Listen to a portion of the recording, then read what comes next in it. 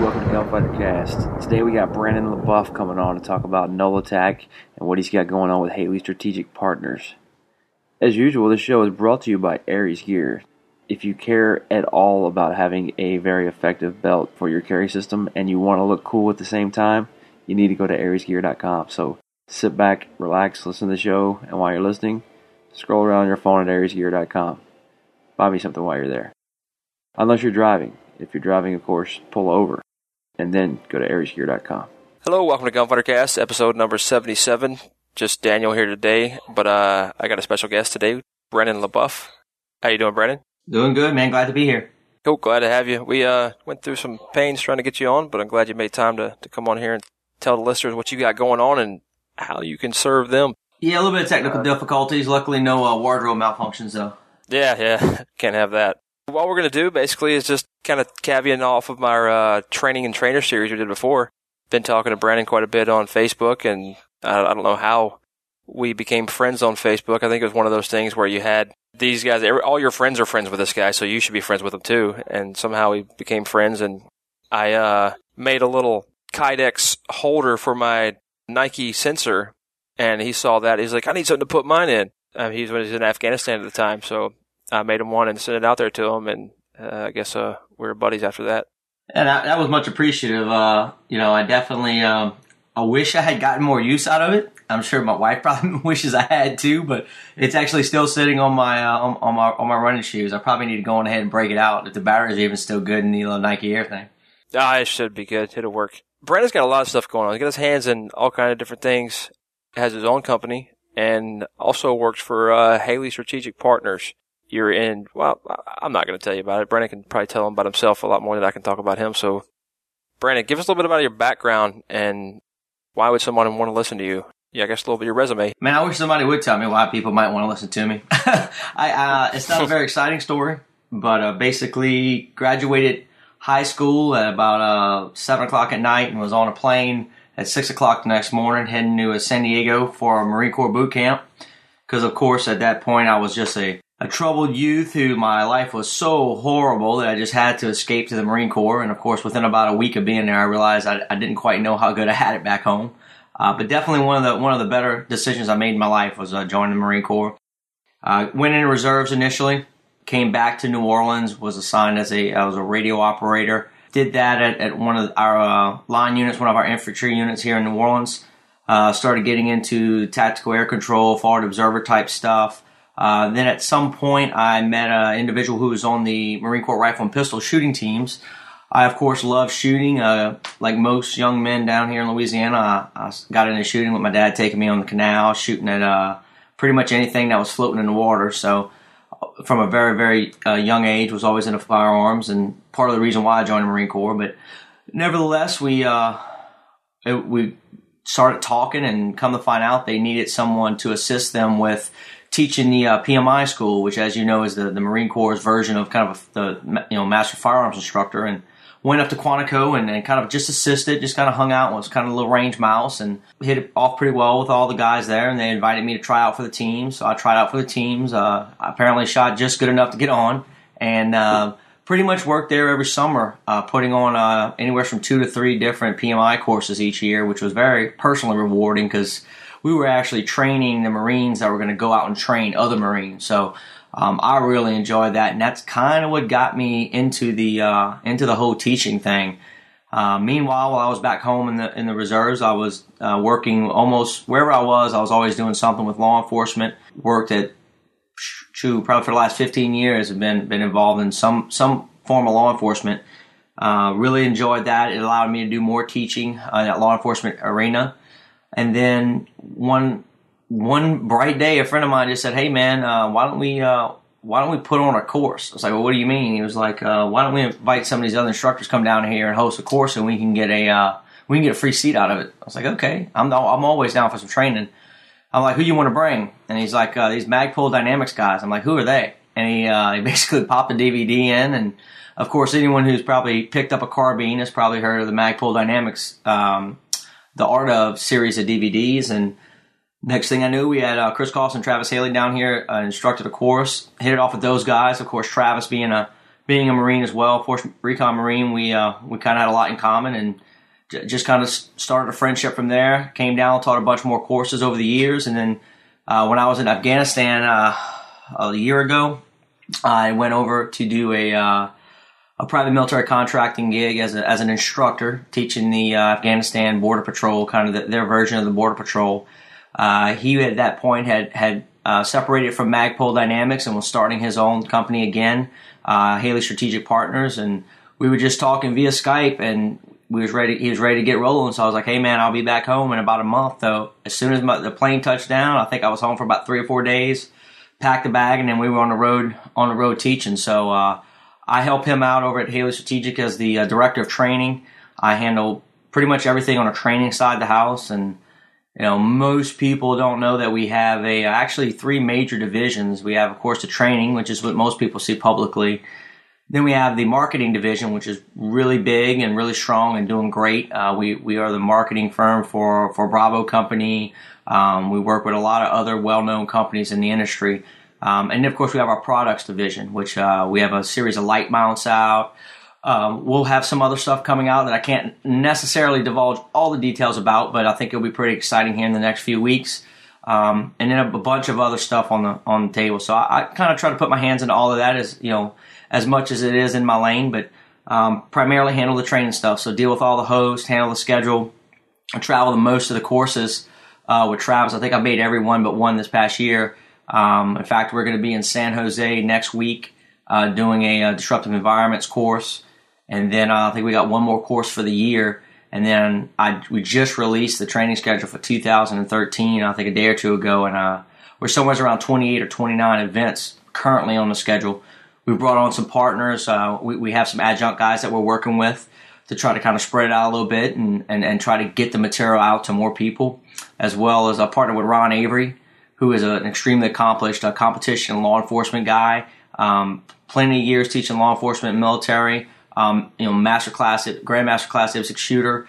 Just an all-around great guy. Very, very knowledgeable in what he calls the science of reactive shooting, which really gets into the deep, deep tissue, the nuts and bolts of the most efficient mechanical way to do things. And every time I'm around him, I pick up something new. So yeah, like you said, man, plenty of things going on. And of course, when I'm not running around the country with Travis, I'm back here in Louisiana. I just purchased, or actually about a year ago, purchased an indoor shooting range that has been closed since Katrina. Kind of in my opinion, historical little landmark down here. It was a range right next to the base I was stationed at, and where I did almost all my practice for the handgun stuff for the pistol team. And I was able to get a hold of that range, so we're in the process of renovating it. In fact, I've got a city council meeting on Tuesday to get my zoning and permitting and all that fun stuff done. But we're looking to get that back open to primarily serve the concealed handgun, home defense market, and just to provide an overall information. I want it to truly be a training place first, but it will, of course, be open to the public as a 13-lane. It's currently configured as a 13-lane indoor pistol range, full retail. We're going to have concealed handgun courses, all manner of personal defense courses, unarmed, knife, medical courses, security courses, how to physically harden your home, how to pick a security system, all that kind of good stuff. Also in other parts of the building, we're kind of getting it set up where we'll have a kind of a padded type dojo style room for some of the unarmed stuff we'll be doing, as well as some force on force. And then we have another section that is going to be built out kind of like a shop. If you had a kind of a high school automotive shop, it'll kind of be the same way, but it'll be for guns. We'll have it set up in multiple reloading benches, multiple workstations, so that other guys can come in and teach armors courses, teach reloading courses. And if a guy wants to build an AK or he wants to build an AR, the majority of the tools will be there. He just kind of has to bring his supplies, and there'll be somebody there to kind of assist him along the way. Because a lot of guys want to do that because it is it's pretty cost effective. But obviously, you got to make sure you're doing it right, just for safety reasons, and just because you want to make a good product. You want to be something you can be proud of, and you're carrying it, and you know it's going to work when you need it to. And there may come a time where you're the only guy that can work on it. So if you built it, you probably have a pretty good understanding of how it functions. So we just want to be able to provide a place for guys to do that safely and to get a little bit of guidance along the way. And then all kind of other fun stuff as well. But that's kind of the big stuff going on right now with me. In Brennan's modesty, he failed to mention that he was a TV star. Tell us a little bit about that. Yeah, a little bit. I worked on a program called Trigger Time that aired on the Sportsman's Channel. It was 13 episodes. I think we're probably getting into the last 1 or 2 episodes left for the season. Really, really cool project. The premise of it was it involved 4 kind of disciplines or 4 components. There was a personal defense / concealed carry component, which I was the host of. There was a home defense component, which Rob Pincus was the host of, and a tactical component that had some great guys, another Marine and another SWAT guy. Both of them are SWAT officers down in the Memphis area. Ronin Combat Strategies. Jason Long and Jason Redding, 2 really squared away guys. And then we had a survival component that was hosted by Jim Gillian, who is, for those that don't know, is a record-holding sniper in the Army. He currently holds the record for the longest confirmed kill with a 308 in Iraq. And he kind of handled it. He's a big preparedness guy. He's really into being self-sufficient, and he hosts that part. Now, I was fortunate enough to kind of be able to also associate produce a little bit of that. So I got to see Ronan shoot all their stuff, got to see Jim shoot a lot of his. Of course, anyone that knows Rob Pincus knows he's on TV all the time, so he's kind of an old hat at it. And he put out some great information. So yeah, it was a really cool project. I won't be a part of season 2. I've got some other stuff going on. But it was fun, man. It was a great learning experience, and I really liked the concept that there was that, kind of different disciplines, if you will, where you could kind of take a little bit of something from everybody. So it was cool. It was fun. I was glad to be a part of it. Hey, let's step outside the program here for just a second, because you seem to be a bit passionate about the one of the things you talked about there. You kind of breezed through most of the other stuff, but then when you got to the preparedness thing, you kind of focused on that quite a bit. And the last episode that we did in Gunfighter Cast, actually the last 2, we've mentioned preparedness, and we've done various episodes on personal preparedness and having a plan and bugging in, bugging out, all that stuff. In light of the recent elections and possibilities of political climate and other issues that are going on, is there anything you're really concerned about as far as from a preparedness aspect that you're kind of doing more, maybe stocking up on a little bit more ammo because it's going to get expensive or harder to get, or long-term food storage? Is there anything that you do, and what do you recommend? Absolutely. Of course, like I said, I live in New Orleans, and I was here and a police officer, and I was kind of in a weird position because I was technically on active duty, but I was in the process of getting out. So I was on active duty with the Marines and here in New Orleans, but I was working as a reserve with one of the local police departments. So when Katrina came, I was basically told I was actually out of town the weekend it came. I just was doing actually a canoe trip with some friends, and I came back into town the Saturday before the storm hit, and the command called me and said, "Hey man, we're all evacuating. You need to get out." And of course, being born down here, I was like, "Whatever, y'all are completely overreacting." I just kind of gaffed it off, to be quite honest, and went on about my business. And finally, I got a call Sunday morning saying, "Hey, here's the deal. You will leave right now, or we're gonna have to send somebody to come get you, and it's not gonna be nice." I was like, all right. So I loaded everything into my vehicle, headed on out, and we went straight to Lafayette. And I was up there for about 3 days when the levees broke, and that was pretty much when things really kind of took a turn for the worse. At that point, I started calling up, because I had, of course, all my firearms and ammunition. Those were the main things I kind of took with me when I went, along with some personal items. And I started calling, because that was back in the days of Nextel, and the only thing that was working for us comm-wise was Nextel Direct Connect. So some of my PD guys, I called them, I was like, "Hey man, how y'all doing?" And they were like, it's bad, man. I was like, "Well, is it like it is on the news?" They're like, "No, it's a little worse." I was like, "Really? What do y'all need?" And they're like, 12 gauge slugs and 45 rounds. I was like, "Wow, okay." So I contacted the command, and I was a staff NCO at the time, and they, again, I was in the process of getting out, so they were kind of like, "Well, just be careful." I was like, "All right." So I hauled butt back down here, and it was pretty much like they said. It was pretty bad. We fought through it. We got through it. We were fortunate because my department, while very small, was extremely forward thinking and had secured some assets. So we, as an agency, were not in as bad of a situation as, say, New Orleans PD was, or some of the other agencies, and we actually ended up becoming literally the law enforcement hub for the entire response effort because of our level of preparedness. And we literally had every functioning law enforcement agency, all the East Coast, West Coast, Northeast guys that came down, countless federal agencies, all came down to kind of operated our little bitty podunk apartment. And I learned a lot from that experience. Of course, we've always lived with a certain level of preparedness because hurricanes are a constant threat. I learned a lot about water. I learned a lot about, having food ready to go, beyond just, expecting to grab a case of MREs. I actually just built a brand new home that my wife and I moved into earlier this year. And there's a whole room that was built and purpose-built and designed specifically to store preparedness stuff. To your question directly about the election, all that, and ammunition, I've been, being a professional in the field, I've always kind of done what I could do to keep some ammo on the side because I'm always practicing, always shooting, or always giving somebody ammo or doing something. So I've got enough stuff to sustain me for a while because I've been working on it for several years. When I saw a good deal and I had the money, I bought it. That being said, of course, I have many friends that are on the ammunition side of the house, manufacturers, and literally the morning after the election, I had one of them call me because they were supporting us on the HSP side. We have a strategic partnership with them, and you're like, hey man, straight up, what do y'all need for next year? Because we literally just got bought out.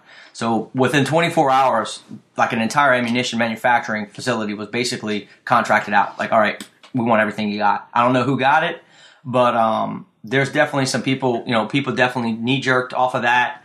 Part of being prepared though is being prepared, not reacting, but being proactive. I think some people are starting to see that.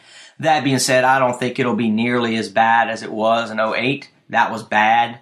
I think we've had 4 years for manufacturers to hopefully learn their lesson. So there's a little bit of, there's going to be a little bit of spike immediately following. I think it will level off a lot more quickly now than it did in 2008 because those guys, part of them from a business standpoint, realized we lost a lot of money by not having supply. And if properly maintained, we all know ammo doesn't really go bad. So as long as they are pumping, and they've been pumping out pretty much since 2008, everybody I know on the ammunition side, they haven't decreased production at all. It's not like in 10 or 11, they said, well, we're going to take a break. No, man, they've been cranking constantly. And we saw prices dip a little bit prior to the election, but no, man, I don't think things will go full retard until unless there's serious talk about an assault weapons ban. Then we'll see some stuff then, in my opinion. Yeah, I think it'd be prudent to buy a few lower receivers. Did that a few months ago. I've got a little bit of ammo stock, and I just bought some more ammo after the election, but not an incredibly large amount. But you brought up a lot of good points there from the Katrina thing. We talk about zombies, we talk about civil war. We talk about just crazy stuff all the time and kind of like a worst case scenario. But the reality is you could have a hurricane. You could have something like Superstorm Sandy. And what we talked about recently on the show was how the very day after everybody needed gas suddenly because they didn't have gas in their car the day before the storm got there. Or they didn't have any water the very next day. Or they were staying alive because of Mercy chefs. And they didn't have any food storage to even survive a day. They were already hungry. That's incredible that someone could be that unprepared. Well, it's a mindset thing. Like you said, I think the one that most clearly displays it to me is, finding yourself without fuel. I mean, common sense tells you the vehicle will not run without fuel. So all you need to do is have the mindset to say, well, I'm not going to let it get below a half a tank. The problem is life happens, and well, I'm just going to go run to the store, or, oh man, I'm running late dropping the kids off, or we just keep pushing it back because we know right now we can just go another, quarter mile and there's another gas station until we can't. And that's what I think those people saw. And there's other things going on. If they lived actually in the city, there's issues with space. Most of those people live in apartments. It's very difficult. They have policies, rental agreements where they can't store flammables in the apartment. So people like that, it's even more important for them to have a proactive mindset of, I'm not going to let myself get below a quarter tank and just always keep it. And then if I am out at 3/4 of a tank, what can I do with 3/4 of a tank? How far can I go? Once I load my vehicle up with all my, bronze coated baby boots and, all the stuff I can't live without, then how far can I get with 3/4 of a tank with an extra 600, 800 pounds of stuff in the car? Heaven forbid it be one of us guys that's going to load, 1,500 pounds of ammo in the back of a Suburban, So, no, man, that's the main thing is mindset. Having it ready now. doing what you can do, prioritizing your budget. I mean, it'd be great if I could say, you know what, I want to be prepared, and then write a check for $50,000 to make sure I've got all the food and a cistern and water purification and all those little checklists of things. But that's unrealistic for most people I know. So you got to start small, man, and just keep building it up and never stop. It becomes a lifestyle. Yeah, I brought up something in the last show, and I guess I'll be redundant a little bit just because I really think it's a great idea. Shelfreliance.com. I set up a little thing to where I have shipments coming every twice a month. They take money out of my account on the day I told them to, and they send a shipment to where I tell them to send it. And I got a whole plan for 6 months worth of food storage and budgeted over time that I've set up these shipments buying the food that I want, and stuff lasts 25 years. That's a great idea, man. And like you said, it becomes an issue of priority. I know every month the cable company takes money out of my account. I know every month, my cell phone, takes all this data, and it comes down to where, depending on who you are and what your budget is, you just got to prioritize. And, we always kind of want to put it off.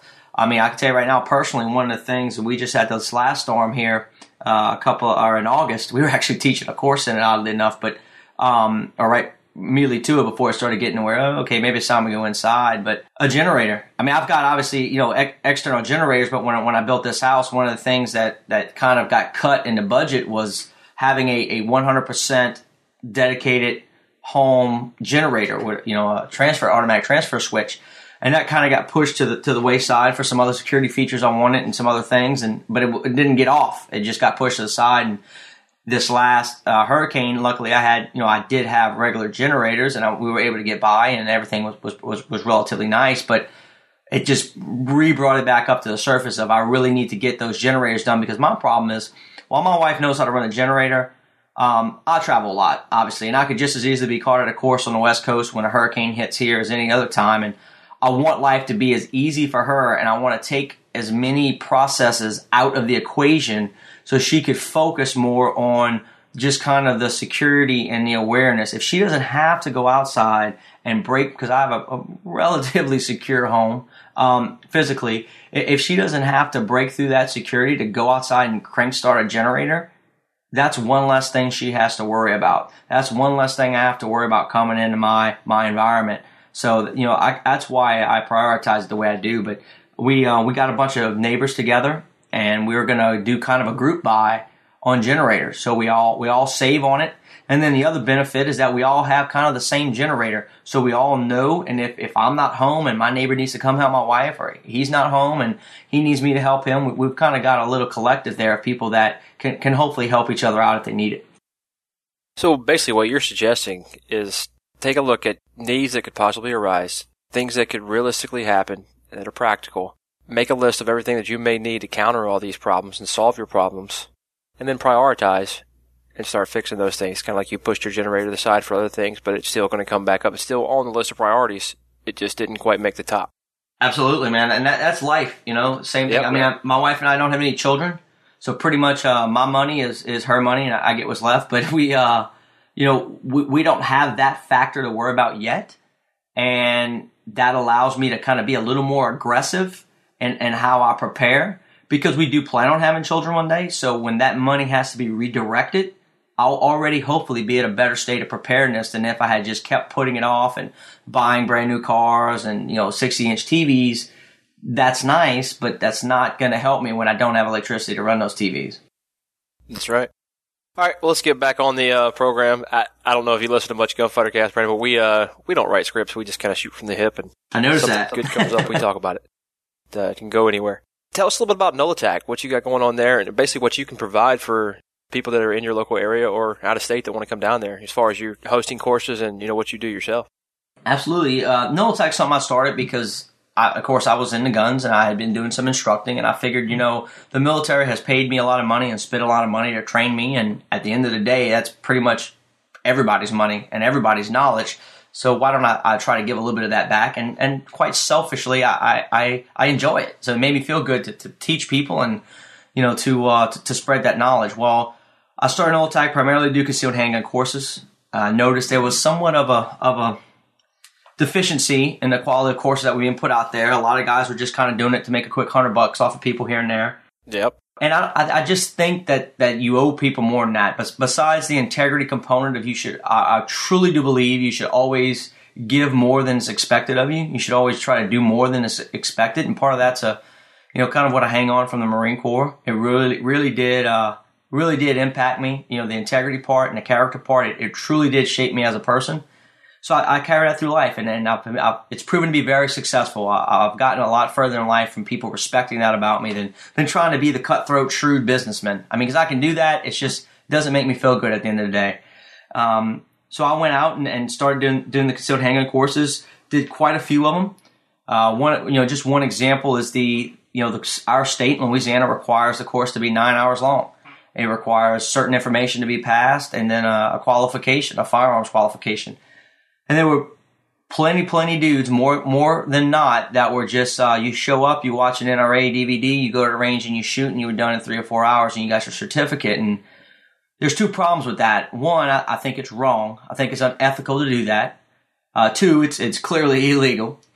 And probably a third would be those people, because they don't know any better, are walking away thinking that they are mentally prepared to deal with a lethal force encounter.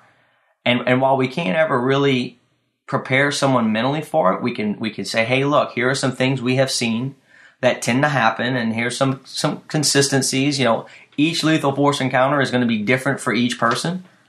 But they didn't even know when they could and couldn't shoot from a legal standpoint. And what these instructors, I guess, didn't have a healthy respect for, or some of them probably didn't even have a knowledge of, is that if this person does find themselves in that worst case scenario, and they do have to take another human life in defense of themselves, then the very next person that's probably going to be subpoenaed, as soon as they say, no, it was self-defense, I have a permit, it's going to be, oh, you have a permit? They're going to immediately attack that person from a training standpoint, is what we generally see. And that's another thing I do, is I do some expert testimony on firearms, law enforcement. In fact, I'm doing a grand jury one here for an officer-involved shooting in the next few weeks. Because while we can't predict what's going to happen, or we can't say you will have auditory exclusion, you will experience tunnel vision, we do know those things tend to happen. But I've talked to people who have been in more than one shooting, and each one of those was different. Some they had tunnel vision, some they didn't. The catch, though, is each one of them was a legitimate shooting because they made a good decision. And the only way you can make good decisions is you have to have the information to make those decisions. And when you think you're, quote unquote, hooking somebody up by giving them a 4-hour course when the state requires 9, and 9 isn't even close to being enough to cover the information they want required, you're not doing them a service. You're doing them a disservice. So we started doing that, and then we kind of started writing articles and doing different stuff just to continue to try to get information out. And then, like I was saying earlier, a friend of mine said, hey, why don't we host one of these courses? We did it and went off really, really well. And we did it again and again and again. And each time it got a little bit better because we were very receptive of feedback from the instructors that came down, as well as the students who attended. And kind of our goal was, we had both been to countless training events, and it was basically you show up at 8 o'clock in the morning, you drag your gear out the car. For the first half a day, everybody's kind of just quiet, doing their own thing. Then the little cliques start to form. And then next thing you know, the day's over, and sorry, guys, see y'all tomorrow at 8 in the morning. And it was very mechanical. And it just, some people, that was their first course. So there was a huge learning curve, not just on the material being presented, but how to effectively and efficiently even set yourself up to get a lot out of a course. So we said, what we're going to do? We're going to eliminate everything for those people except pulling a trigger. So we'll handle all the logistics stuff. So we started catering meals. We started reaching out to people that we knew in the industry, gear manufacturers, to say, hey, look, some of these people, they're showing up with just substandard gear just because they don't know any better. They knew they wanted to go to a course, so they spent $100 at the gun show on some, airsoft vest, and they thought that was going to work for them, and it's not their fault. They just didn't know. So let's try to get some good gear in their hands. So we reached out to our partners like G-Code, HSGI, High Speed Gear, Slip 2000, a bunch of different companies kind of said, yeah, man, we could do that. So they started supporting us with gear, and each student would come to the course and leave with a goodie bag, which, hey, who doesn't like free stuff? But it was really more to say, that is just free stuff for you to leave like a conference. This is stuff you need to take a serious look at. Not necessarily going to work for everybody, but here's a place to start.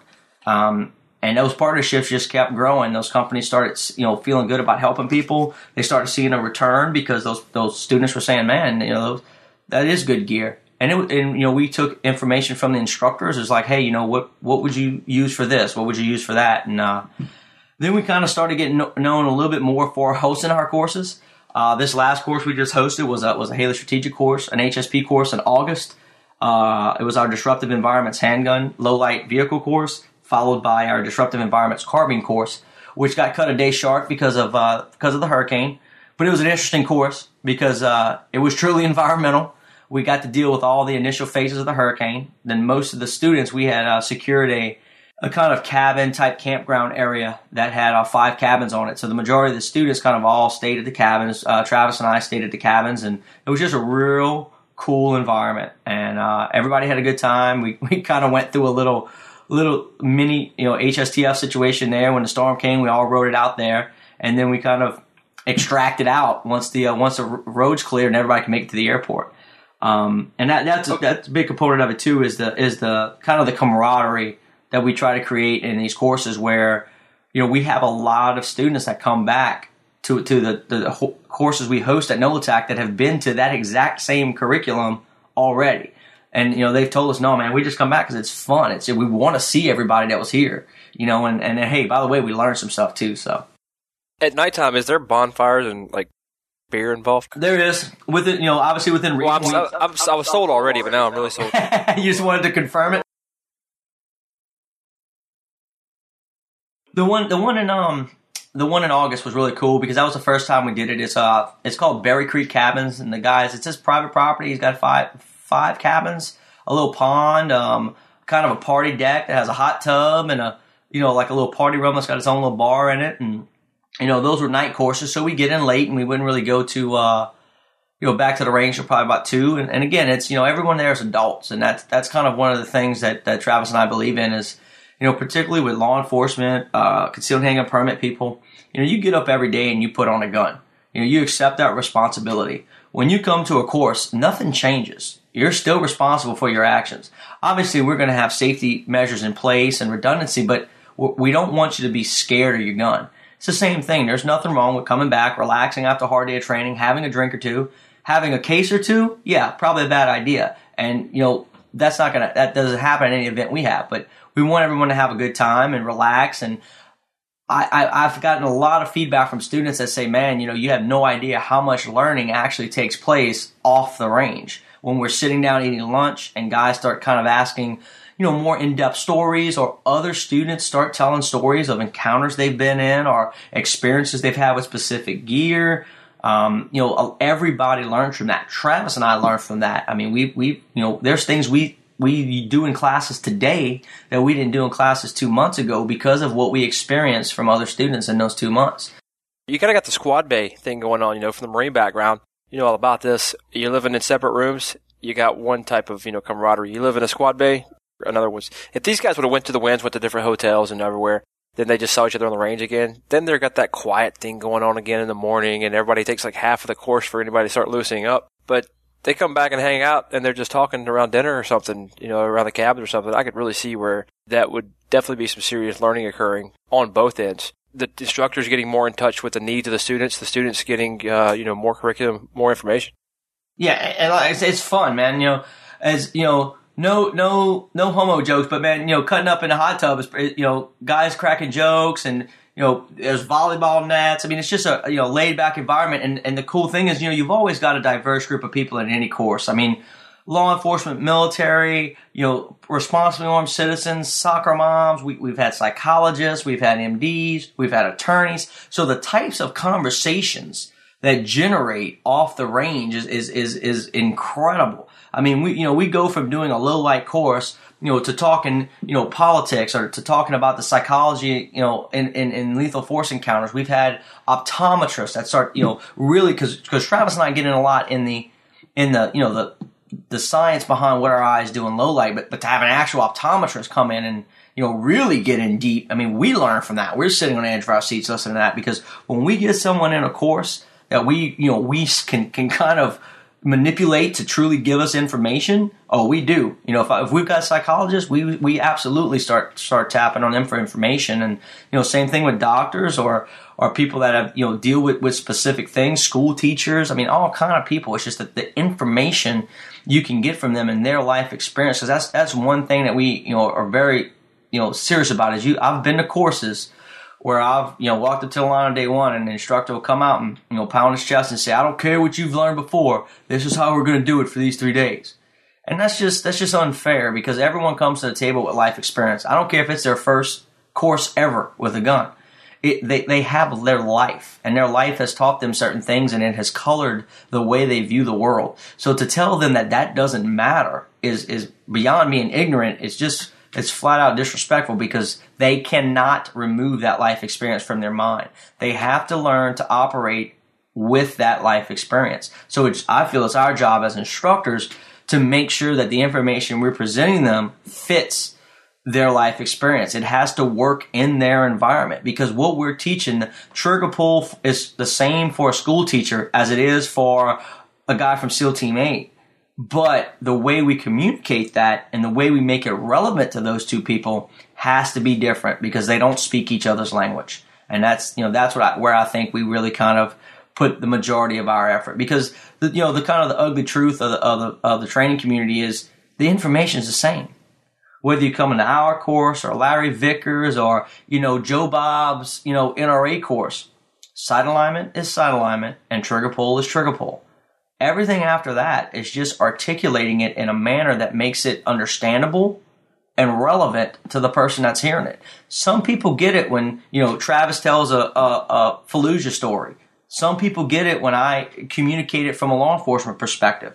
Some people get it when one of our, you know, adjuncts talk about it from an engineering standpoint. It's just different things click with different people, and having that diversity in ourselves and in our staff, you know, helps us reach more people. And that's our goal, is at the end of the day to try to reach as many people and help as many people as we possibly can, and however they need it. Sounds good. So where can the listeners find you at on the internet? You can hit me up if it's an HSP question or issue, Brannon, Brannon, at HaleyStrategic.com. If you're looking for something from NOLATAC, we've got 2 HSP courses. We haven't put them up on our media yet on the NOLATAC side, but they are, I think, the last week of January, the first week of December. In fact, I'll pull the schedule up now. It's going to be we are doing another Disruptive Environments handgun vehicle low light. That was a very popular course last year. I think it's because everybody has a vehicle, everybody drives. So that environment, and a vehicle is absolutely an environment, is relevant to everyone. It's just relevant to everyone differently. And that's why you'll also see on our HSP site, we have 2 disruptive environment low light vehicle courses that are law enforcement only. And that's not because it's some type of special stuff that, you know, regular old civilians can't know. It's just that those courses are specifically tailored to focus on the things that are unique to law enforcement. And what I mean by that is particularly, say, for example, vehicles. Obviously, the way a law enforcement officer operates in a police unit that has, lights and sirens and a computer and another computer and all the gear he has in the back and a cage and all this stuff is completely different than the way soccer mom, operates out of a grocery getter. So they both need to know that information, and just doing a law enforcement only course allows us to speak to those things and utilize those tools that are specific to law enforcement, dealing with radios, dealing with, how to utilize your light bar and different things that, just quite frankly aren't relevant directly to anyone but them. So that's what those are about, because we really try not, it's not that we try not to do those, it's just that we try to be as inclusive as possible, because with those exceptions alone, everything else is pretty much relevant to everybody. Everyone needs to know how to run a gun, be it a long gun or a handgun. But the NOLATAC ones will be in December. We'll be doing the handgun low light, carbine 1, and I think we have a carbine 2 and a handgun 1 in December. So there'll be the ones in December will be at our range in Covington. That's the one with the cabins. That'll be a fun time. It really, I'm looking forward to it. I'm looking forward to all our courses, but that one particularly was fun, just the environment. Then the ones in January will more than likely be at the Livingston Parish Sheriff's Office where we have a good relationship with those guys. And that's another thing, man. If anybody's listening to, from the law enforcement community, the reality is it's very difficult to find law enforcement agencies that will allow non-law enforcement personnel to train on their range. And most of them, it's because of liability, or it's because of, it's actual liability issues as defined by their insurance. I mean, we all know that 9 times out of 10, there's no issues. We're dealing with people who have a professional mindset and come there to seriously train. We get very few of the intertrainment people in our courses. And what I mean by that are the guys that come just to hang out and just shoot guns for the weekend. Like, these people are coming to learn skills. They're spending a lot of money. It is expensive to take a course. I mean, other than the course fees, which are expensive in themselves, almost everybody travels to our courses. They have to get a hotel room. Some of them have to book flights or drive their car. They have food. They have ammo. I mean, it's getting to the point now where the ammo costs are 50% to 75% equal to the course fee. And then, of course, most of these people have to take off of work. And that's most of them, that's the course. So they're paying 200% of the course of the price of the course just to go to the course.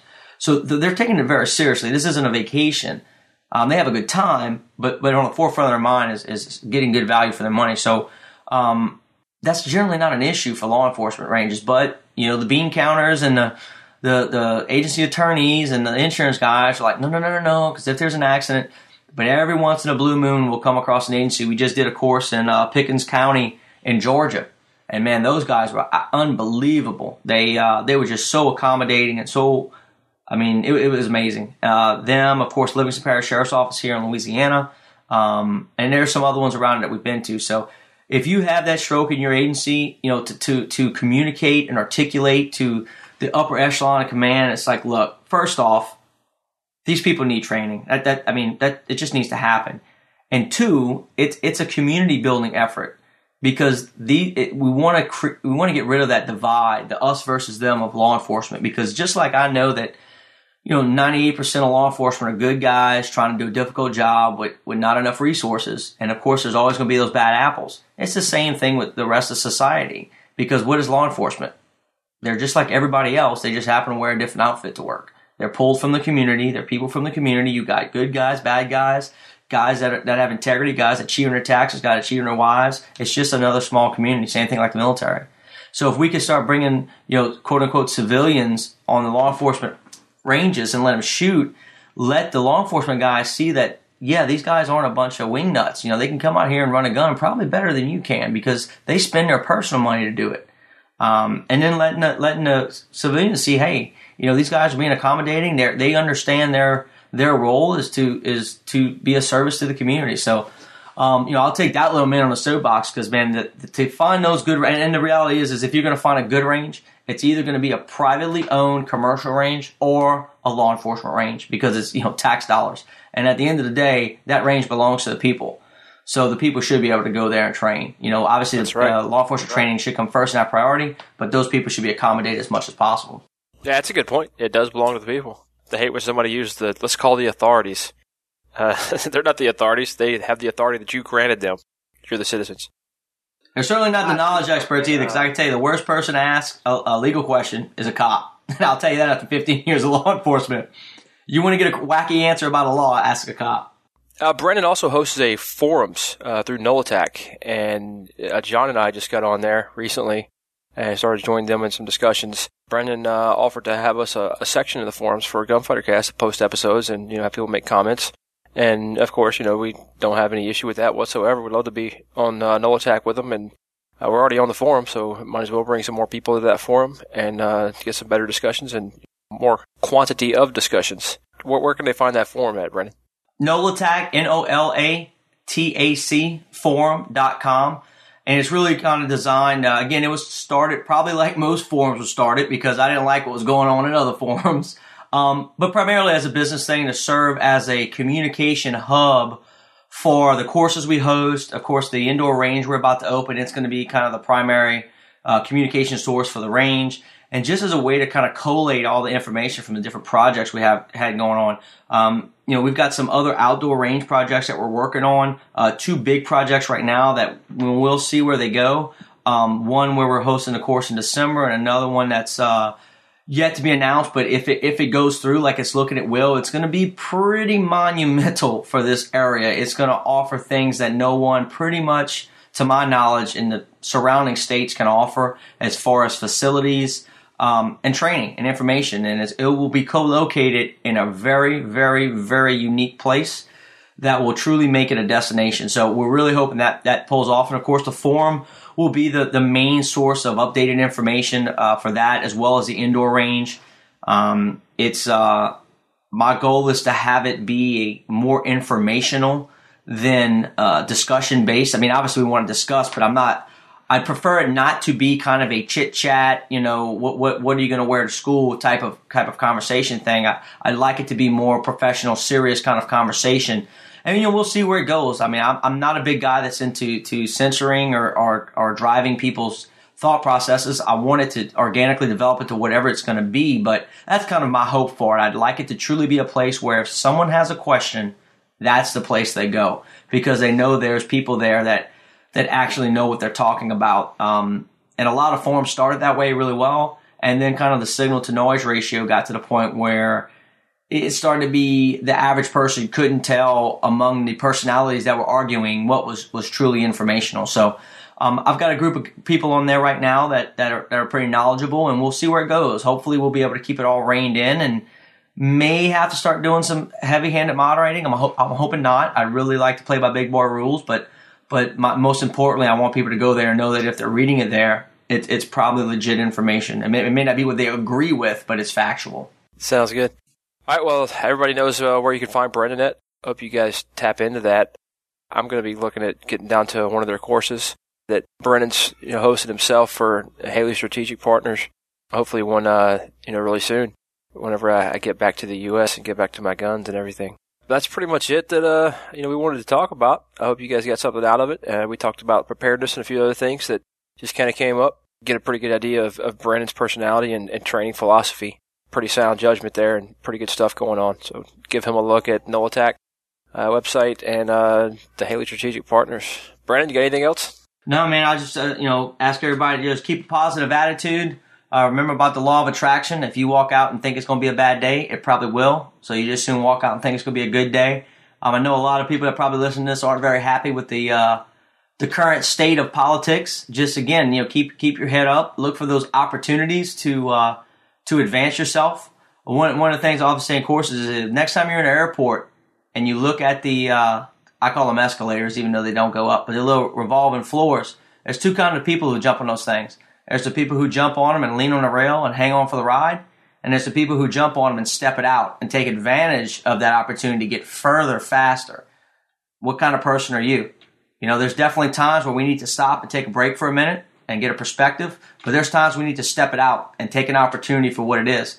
And when life presents you those opportunities, go ahead and take them. Step it out.